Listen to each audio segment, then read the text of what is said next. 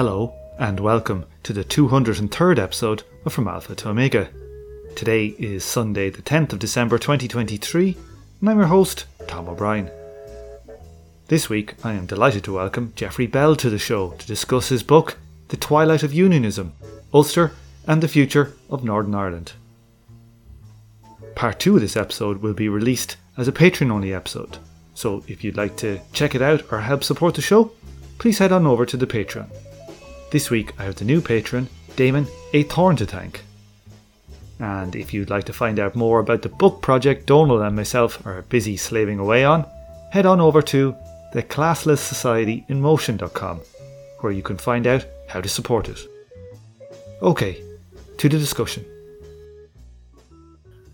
Geoffrey, I read your book recently, The Twilight of Unionism. I was at the Historical Materialism conference and I met you there and you gave a talk on how you see what's the future for unionism. How was your book received? It's out now. How long is it out now? It's out now about a year, actually. Yeah. I mean, it was sort of quite interesting. I mean, it was reviewed in the Sunday Times, which was quite surprised me quite a lot, I must say, and it was also reviewed in the Financial Times, and I think that in itself was quite interesting because I think it sort of struck a chord in certain quarters, and I mean, obviously neither the Financial Times or the Sunday Times was particularly left-wing or anything like that, but it was obviously raising issues which they had some sympathy with, which that, well, Britain doesn't have any real interest in this bloody place anymore, Northern Ireland anymore. So I mean, maybe we actually should think of getting out. And I think that was the general feeling that was being put forward in certain sections of the working of the ruling class, if you like, which is historically speaking quite new, really. So I think that was quite interesting, It seems to be like a kind of a heady departure from like my days growing up, where whoever was like the Northern Irish minister in the UK government was quite a prestigious role, to now it's nearly like a death sentence for a political appointee. Yeah, I mean, I remember, for instance, I made this film for Channel 4 about 20 years ago now, and part of that, I interviewed James Pryor, who was the Secretary of State under Thatcher, Northern Ireland Secretary of State, and Pryor, of course, didn't really like Thatcher, and Pryor said to me, "Well, I've been sent here, exiled here. I've been exiled. This is where they send people they want shut off, and I mean, to an extent, I mean, that was right, but I mean, actually, Pryor was a very interesting figure because he actually loved Northern Ireland, because in Northern Ireland, he said, what I love about Northern Ireland, he says, is that the whole country is obsessed with politics, unlike Britain, and it was. I mean, which is why he loved being Secretary of State. I mean, he was one of the more liberal Secretaries of State that Northern Ireland has actually had. But it's interesting, that this feeling that Northern Ireland was a place where this the unruly princes, so to speak, are sent to, to look after the crown, sort them out. I think that has always been, to an extent, the case from medieval times onwards, really, Oh, maybe I'm wrong, but like I would have thought when I was a kid looking at it that like someone like, Patrick Mayhew or someone like that would have been of a completely different stature of a politician compared to, say, I can't remember the name. There was a Tory minister recently who was surprised to know that people even voted on ethnic lines. Yeah. Well, I mean, that poses lots of questions. I mean, it poses questions about the way both Northern Ireland and Britain is governed now by people who basically don't know what they're talking about.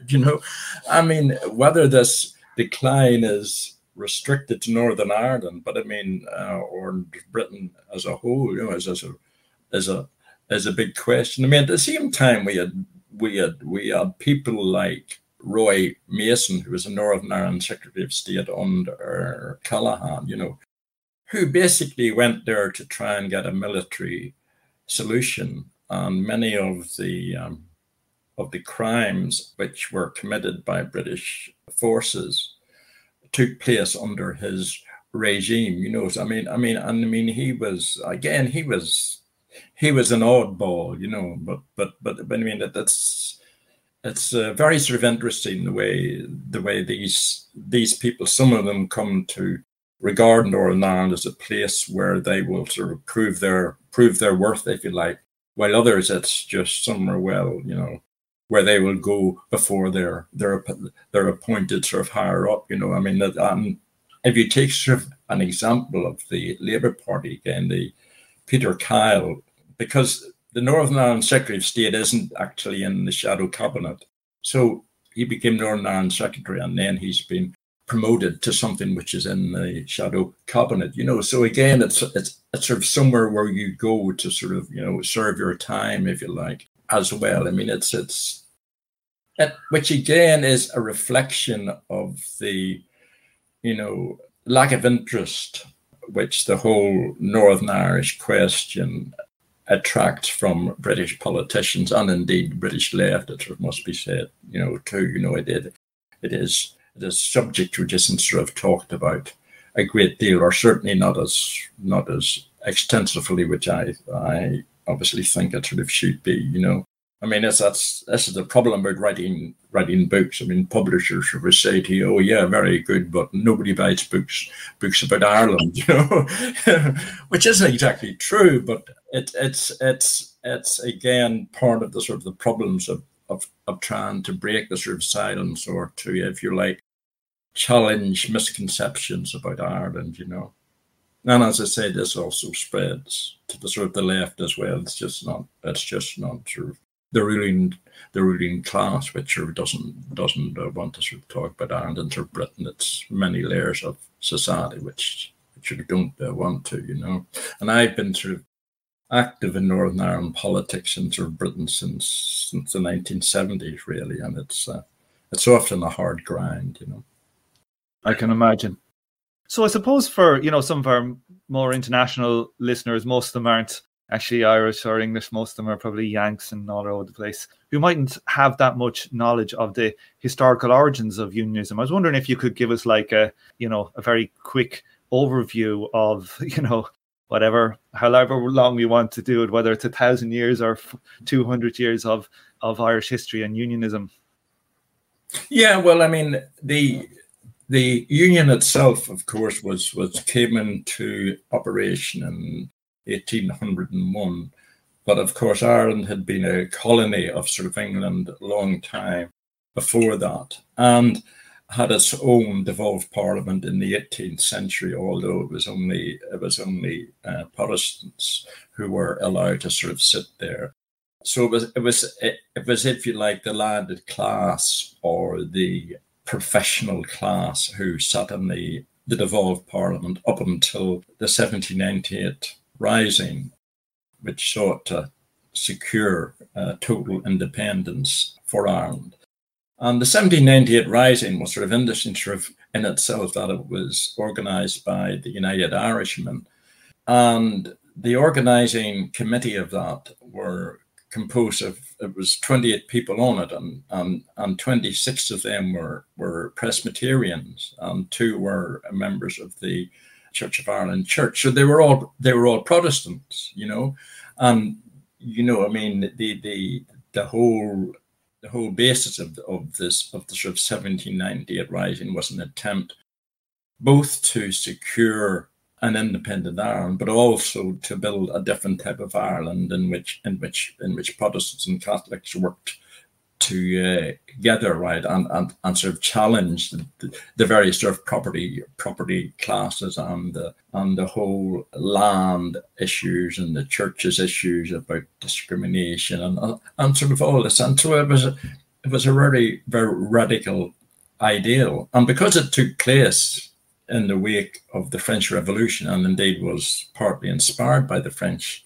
Revolution, the Act of Union was passed by the British ruling class in an attempt, because they were sort of worried about a devolved Irish Parliament having links with any sort of radical French government and using Ireland as a sort of stepping stone to an invasion of Britain. And so the whole aspect of the Union and the abolition of the devolved Parliament, if you like, was to an extent inspired by the whole security concerns of the British state at the time, and obviously there were other reasons on top of that. I mean, the fact that most of the Irish land was sort of owned by either Protestants living within the 32 counties of Ireland, or indeed by absentee landlords living in Britain. And then again, the constant agitation for peasants' rights, tenants' rights, and so on was a sort of secondary factor, where they hoped that the Act of Union, by integrating the rest of Ireland within Britain, would, if you like, make it more like Britain. But basically, the Act of Union never actually did that in the sort of first place.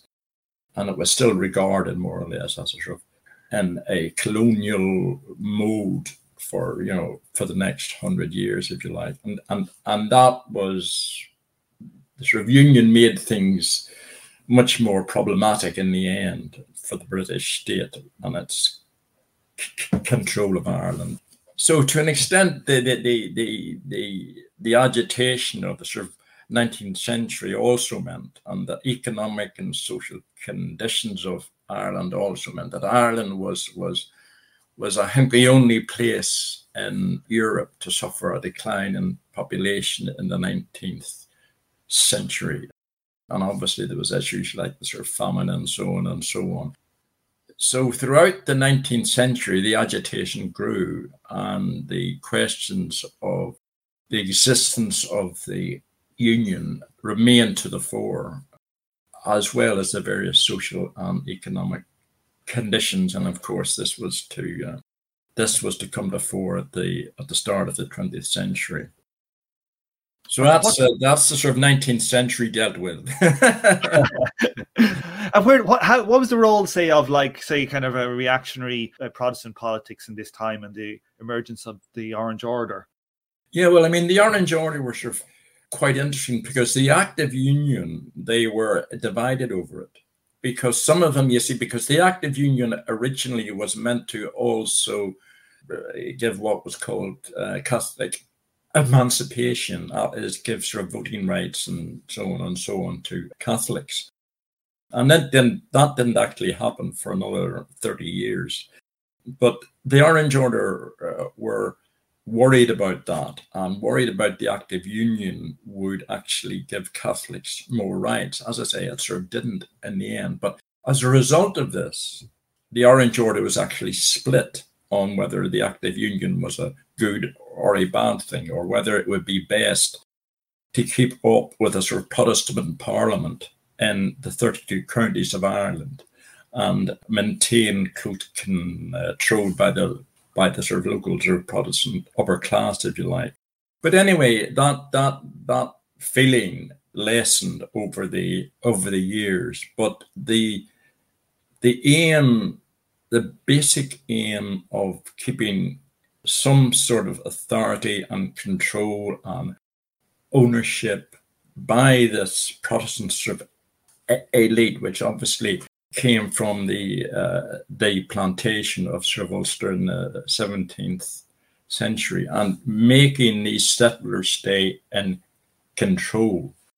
The aim had always been, well, what is the political formation which best suits that? And whether it was a devolved parliament with the Protestants in charge, or whether it was a British parliament with the British in charge, was, if you like, a debate which did take place within the pro-unionist Protestant settler population throughout the 19th century. And during that time, both the sort of unionists in Britain which was essentially mainly the Conservative Party, and those in Ireland, which was mainly in the north of Ireland, because that's where the Protestants mainly were, came to debate which solution was the best way forward for them. But the whole philosophy, if you like,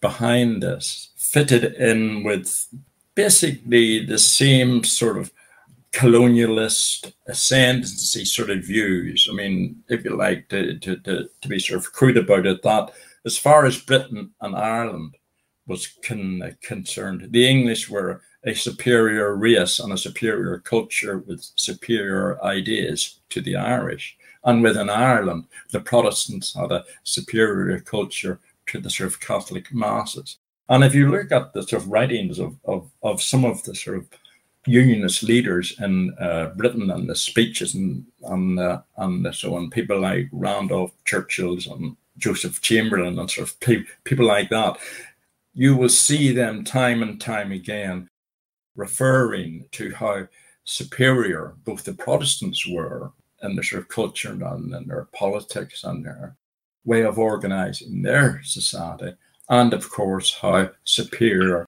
the English were. And you know, the whole traditional way and explanation that people who colonize other countries always put forward, that they were on a civilizing mission, so to speak, against. And I mean, that those sort of arguments, which we know well about and have applied to many other countries and many other ruling states, were also applied to sort of Ireland at that stage in the 19th century. So can we talk then about how the emergence of like the Northern Irish state occurred then?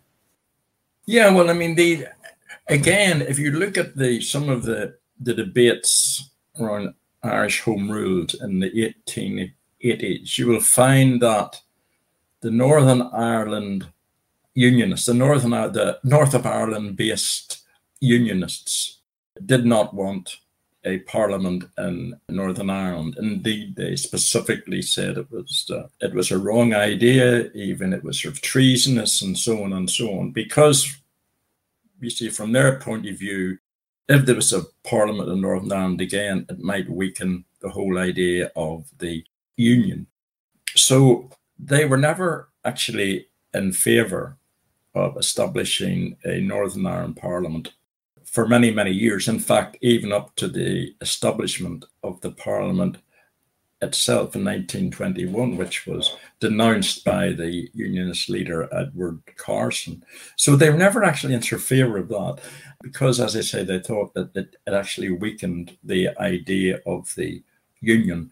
But obviously, the events in the rest of Ireland and which were kicked off, if you like, by the 1916 Rising and by the War of Independence from 1918 to or 1919 to 21, persuaded the British that some sort of home rules, self-rule, had to be given to Ireland, or the sort of situation would only get worse. So the idea was debated on what sort of solution would be best. And again, obviously, the sort of British state was looking at this from a British state point of view rather than what was best for the people of the 32 counties. So the solution which came forward in discussions between some of the Unionist leaders in the north of Ireland and the British government at the time, headed by Lloyd George, was to have the partition of Ireland, and the northern state was to establish. I mean, that state was 6 counties, but I mean, again, the sort of records show that this wasn't a state which reflected any natural borders. It wasn't a state which reflected any settled community, if you like, because just under a third were sort of Catholics. So it was a totally unnatural state which was created. And that, to an extent, was to be a problem, right? It was established in 1921. That was to be a state which was established in 1921. And that was to be a problem, this unnatural nature of the state, which existed for the next 100 years and indeed still does, because to create a state which hasn't a economic or physical or geographical or community rationale is bound in the end to have problems within it. And that, those problems came to the surface in sort of 1968 and have been with us ever since, really, Of the original 9 counties of Ulster, only 6 were brought into the new state in order to give a large Protestant majority, that if the entire of Ulster would have been close to 50-50. Now, some of those counties, particularly like Fermanagh and Tyrone, I think, they would have been, even some of the counties contained would have been, I think at the time would have been majority Catholic. Would I be correct in saying that? That's right. Yes. They were. I mean, most of the West, and again, it was.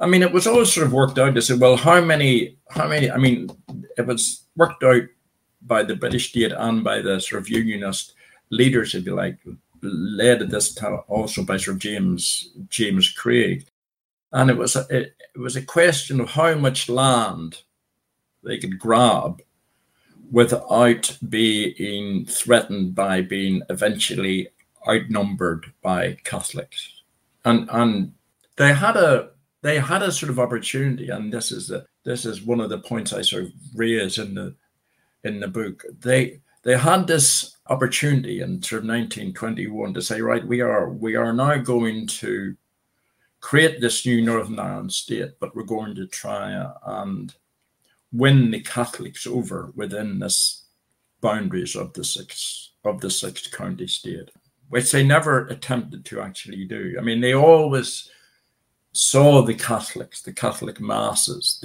who were obviously pro-nationalist and opposed to partition, and they saw them as the enemy, if you like, throughout the existence of the state, the enemy within, and sort of treated them that way, which is one of the explanations for the discrimination, the repression, and so on, which Northern Ireland became famous for, So yes, but again, if you sort of look at the thinking when the Northern Ireland state was actually created, there was a sort of rationale about that. I mean, how many can we let in without, how much land can we grab without putting ourselves at sort of risk by being outnumbered? And that's why the six counties were actually chosen from that.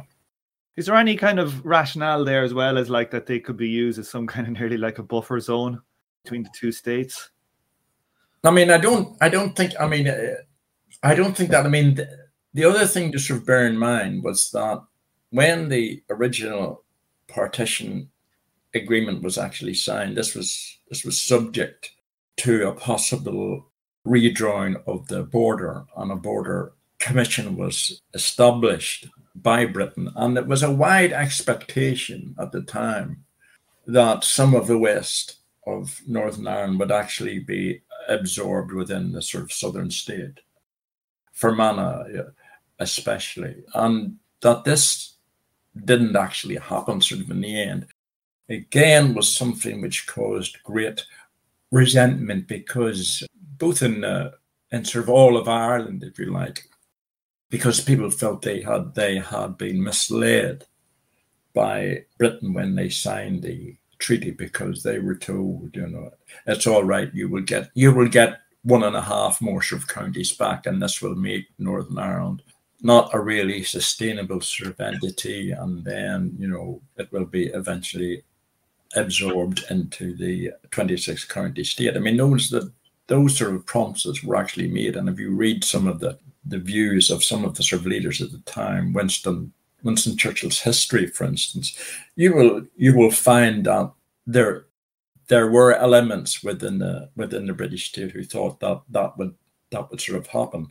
But again, the whole security question came to the fore because I mean, again, there was always this worry throughout that with the establishment of a sort of independent southern state, although for the first 20 years it was sort of semi sort of independent, that state could sort of make sort of alliances with the enemies or the opponents of the sort of British state. So I mean, that was this security angle, which was, as I've said, was there at the sort of start of the Union, was always there until very very recently, really.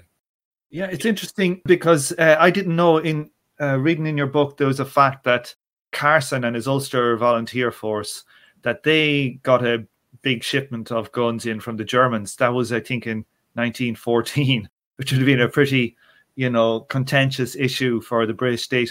But as well, the Republicans got guns in as well that landed, I think, in Holt is at 1916 for the 1916 Rising. So we had like German imperialism playing both sides of the Irish conflict. Yeah, that's right. I mean, there was even in one Orange March, there was a Orange March, and one of the banners of this Orange March had a sort of picture or a drawing or a depiction of the German Kaiser. Which was amazing, really. So again, anything. Of course, the German Kaiser was sort of Protestant.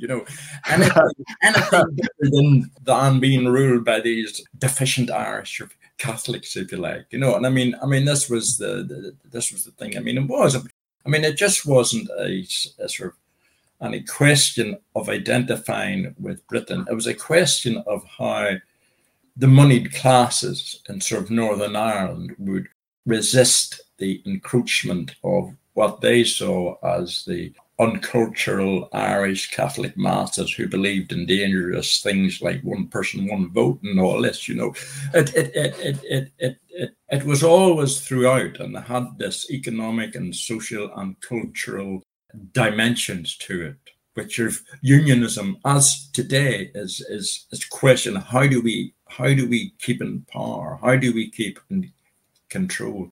How do we defend our sort of interests, and how do we promote our own culture? I mean, it's these are the questions which have bedeviled unionism, if you like, for a long time now, and to an extent still certainly sort of haven't been solved in the last 20, 30, 40 years, So how did the politics within the unionist community evolve then over the history of the state? Well, over the history of the state, I mean, it is remarkable that the Unionist Party, which came into power in 1921 and was part of, at that time, it was part of the Tory Party, which of course was the Conservative and Unionist Party, and the Northern Ireland Unionist Party was, if you like, Northern Ireland wing of that party. And I mean, that isn't something which isn't sort of recognised a great deal. And this actually they only broke away from the Tories in the 1970s. So there was this wing of the British Conservative Party, although they did have their own right, their own sort of party within that. And this party evolved a strategy which that the best way to hold on to it was an all-class party. And although it was led, certainly for the most part, by members of the moneyed classes, if you like, or the landed classes within Northern Ireland. And they evolved a strategy that the best way to hold on to the support of their working class, the Protestant working class, was to build a system in which that working class was given privileges over the Catholic working class. And that was, again, the root of the discrimination and the fact that Protestants, and this just, that sort of Protestants, both in the public and indeed in the private sector, had first a shout for jobs and the better jobs and the more skilled jobs, and that to keep the Catholics in their place, if you like, there was this vast, relatively speaking, vast security establishment which was built up, which comprised both the police and the B specials, who were both more, certainly the B specials were exclusively Protestant, and the police were sort of 95% Protestant. And so you had this, what Michael Farrell called in his book, The Orange State. And the state was, as I say, built up to ensure that the sort of Protestant working class identified with this Northern Ireland state, because they were one ring up the ladder from the sort of Catholic masses. And again, it's the whole argument which is seen in other countries and in other societies, that the sort of poor whites, if you like, feel themselves one step up the ladder from the black people. So the Northern Ireland Protestants were rewarded and felt that they were one step up from the sort of Catholic masses. And this was an incredibly successful political strategy. I mean, if you take just before the outbreak of the Troubles, the Ulster Unionist Party were receiving between 65 and 70% of the votes in Northern Ireland. And although there were various splinter parties who at the time tried to raise social and sort of economic issues, they never survived, or they never had any mass support. It was always this idea of the all-class alliance, if you like, of the Protestantism.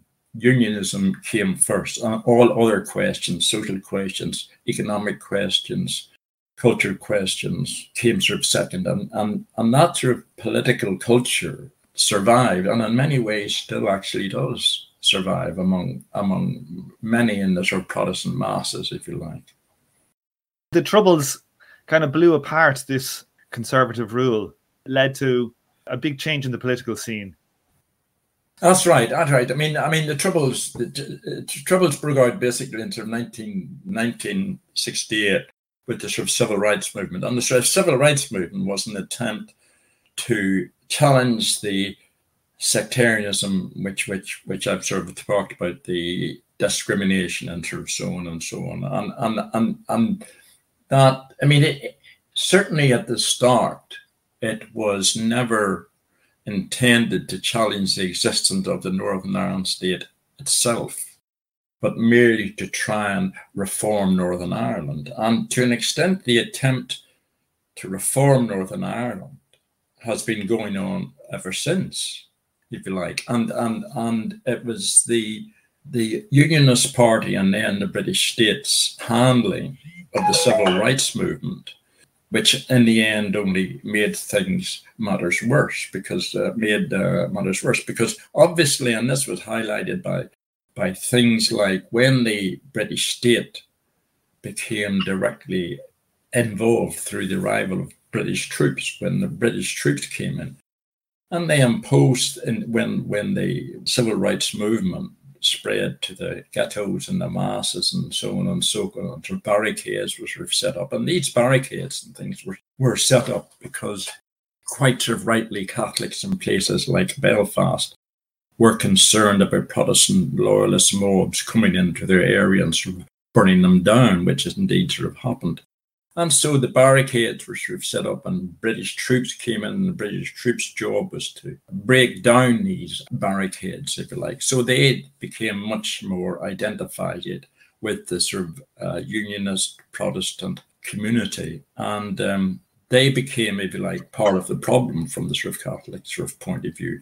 And it was the role of the British troops in the early 70s, which was obviously illustrated by things like Bloody Sunday, which to an extent persuaded many people that the whole idea of reforming Northern Ireland was a non-starter, and put on the agenda the very existence of the Northern Ireland state itself and British involvement within that state, because obviously the British state had allowed Northern Ireland to discriminate, for sort of 50 years, and hadn't interfered and said, no, you can't even talk about this in the sort of House of Commons, and so on, like this, all these things which sort of happened.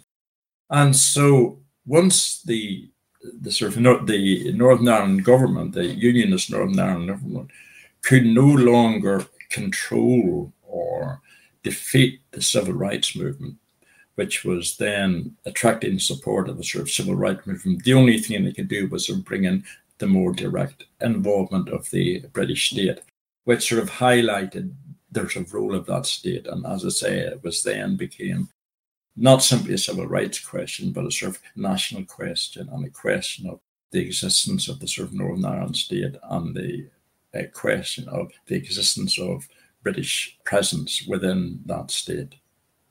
You detail quite a lot of very interesting stuff in the book, particularly like around, I found very interesting was the introduction of the Anglo-Irish Agreement. Do you want to explain a little bit to people what that was and how that interacted with the politics up north?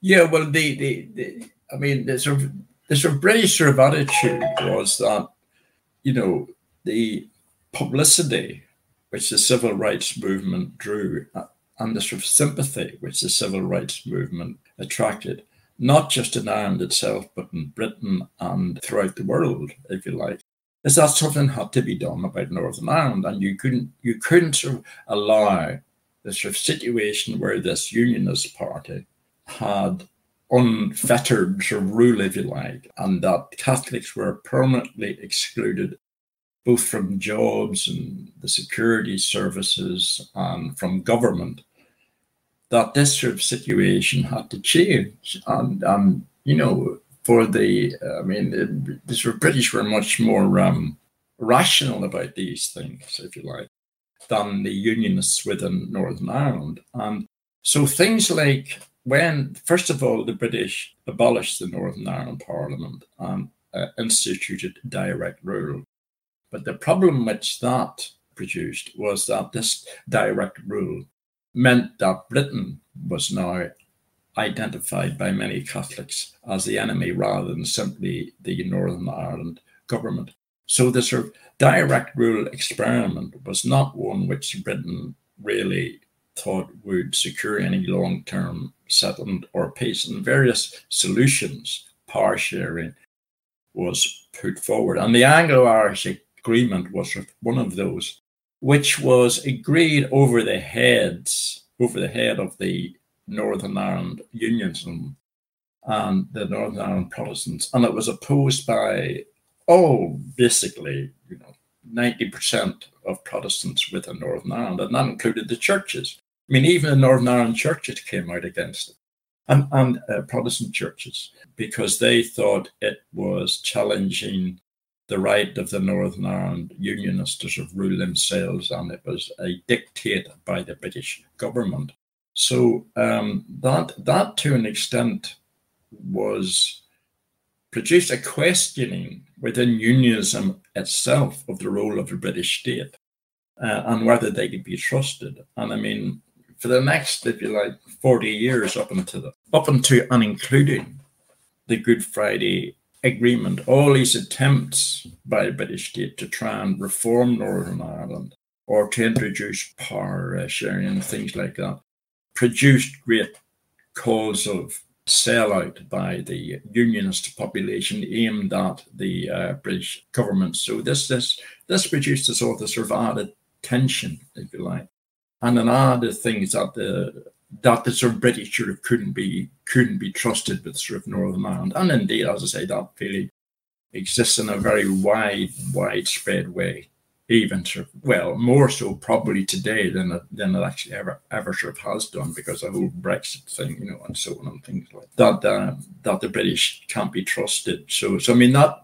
to an extent began with the Anglo-Irish, began with the abolition of the Northern Ireland Parliament, and then an attempt to sort of reform this by the Anglo-Irish Agreement and various other things which change and reform and equality legislation was always resisted by the Protestant community as a whole, really.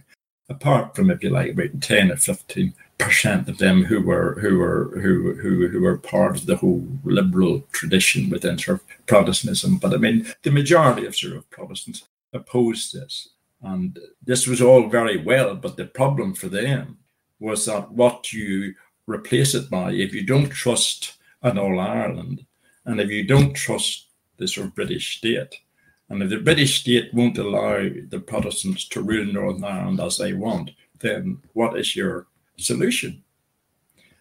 And Unionism has never really come up with what their solution would actually be to this, what way forward. And as I say, those debates continue today within sort of Unionism. And the most recent example, if you like, of this is the leader of the Democratic Unionist Party today recently said that we can't have direct rule because we cannot trust Britain to run Northern Ireland. And this, then, as I say, raised the question, well, what are you going to do? What do you want? Because what has now happened, of course, is that the sort of Catholics within Ireland are now on an equal par with them in terms of population-wise, and indeed the sort of major party in Northern Ireland is now Sinn Féin, the traditional sort of Republican enemy.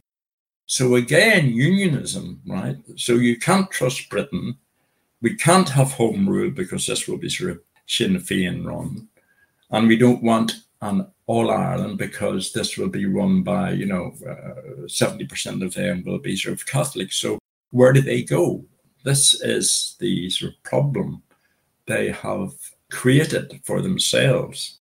And as I mentioned earlier, perhaps if they tried to build a nice, normal Northern Ireland state from 1921 sort of onwards, in which they thought to encourage Catholics to play a part in that state, maybe these things wouldn't have sort of happened. But it is now rather late in the day to try and change that, And I mean, even now, as I say, there are strong elements within sort of unionism who say, the whole question, that the whole idea of having a first minister, a member of Sinn Féin, is so horrible to them, right? Then they just won't accept it. So where do they go from here? And sort of a question, and sort of my view is that they sort of slowly fade away, if you like. That as a book title is, we are now seeing the twilight of unionism, because unionism hasn't got a rational, sensible way forward anymore,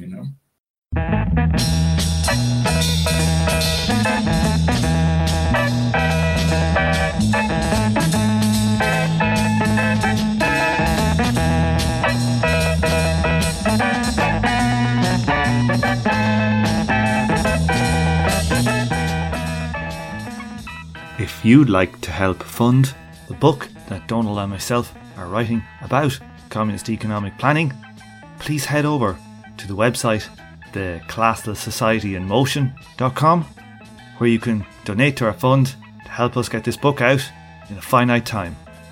Everybody who donates will get a signed copy of the book when it's released. So head on over there today and help us with this really important project.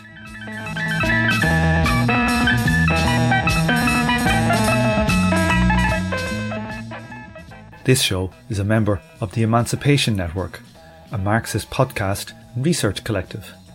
Make sure to check out our network sister podcasts, General Intellect Unit, Jumpsuit Utopia, Mortal Science, and Swampside Chats.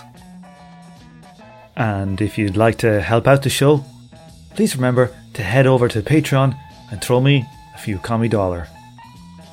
Thank you for listening, and please join me for the next episode of From Alpha to Omega.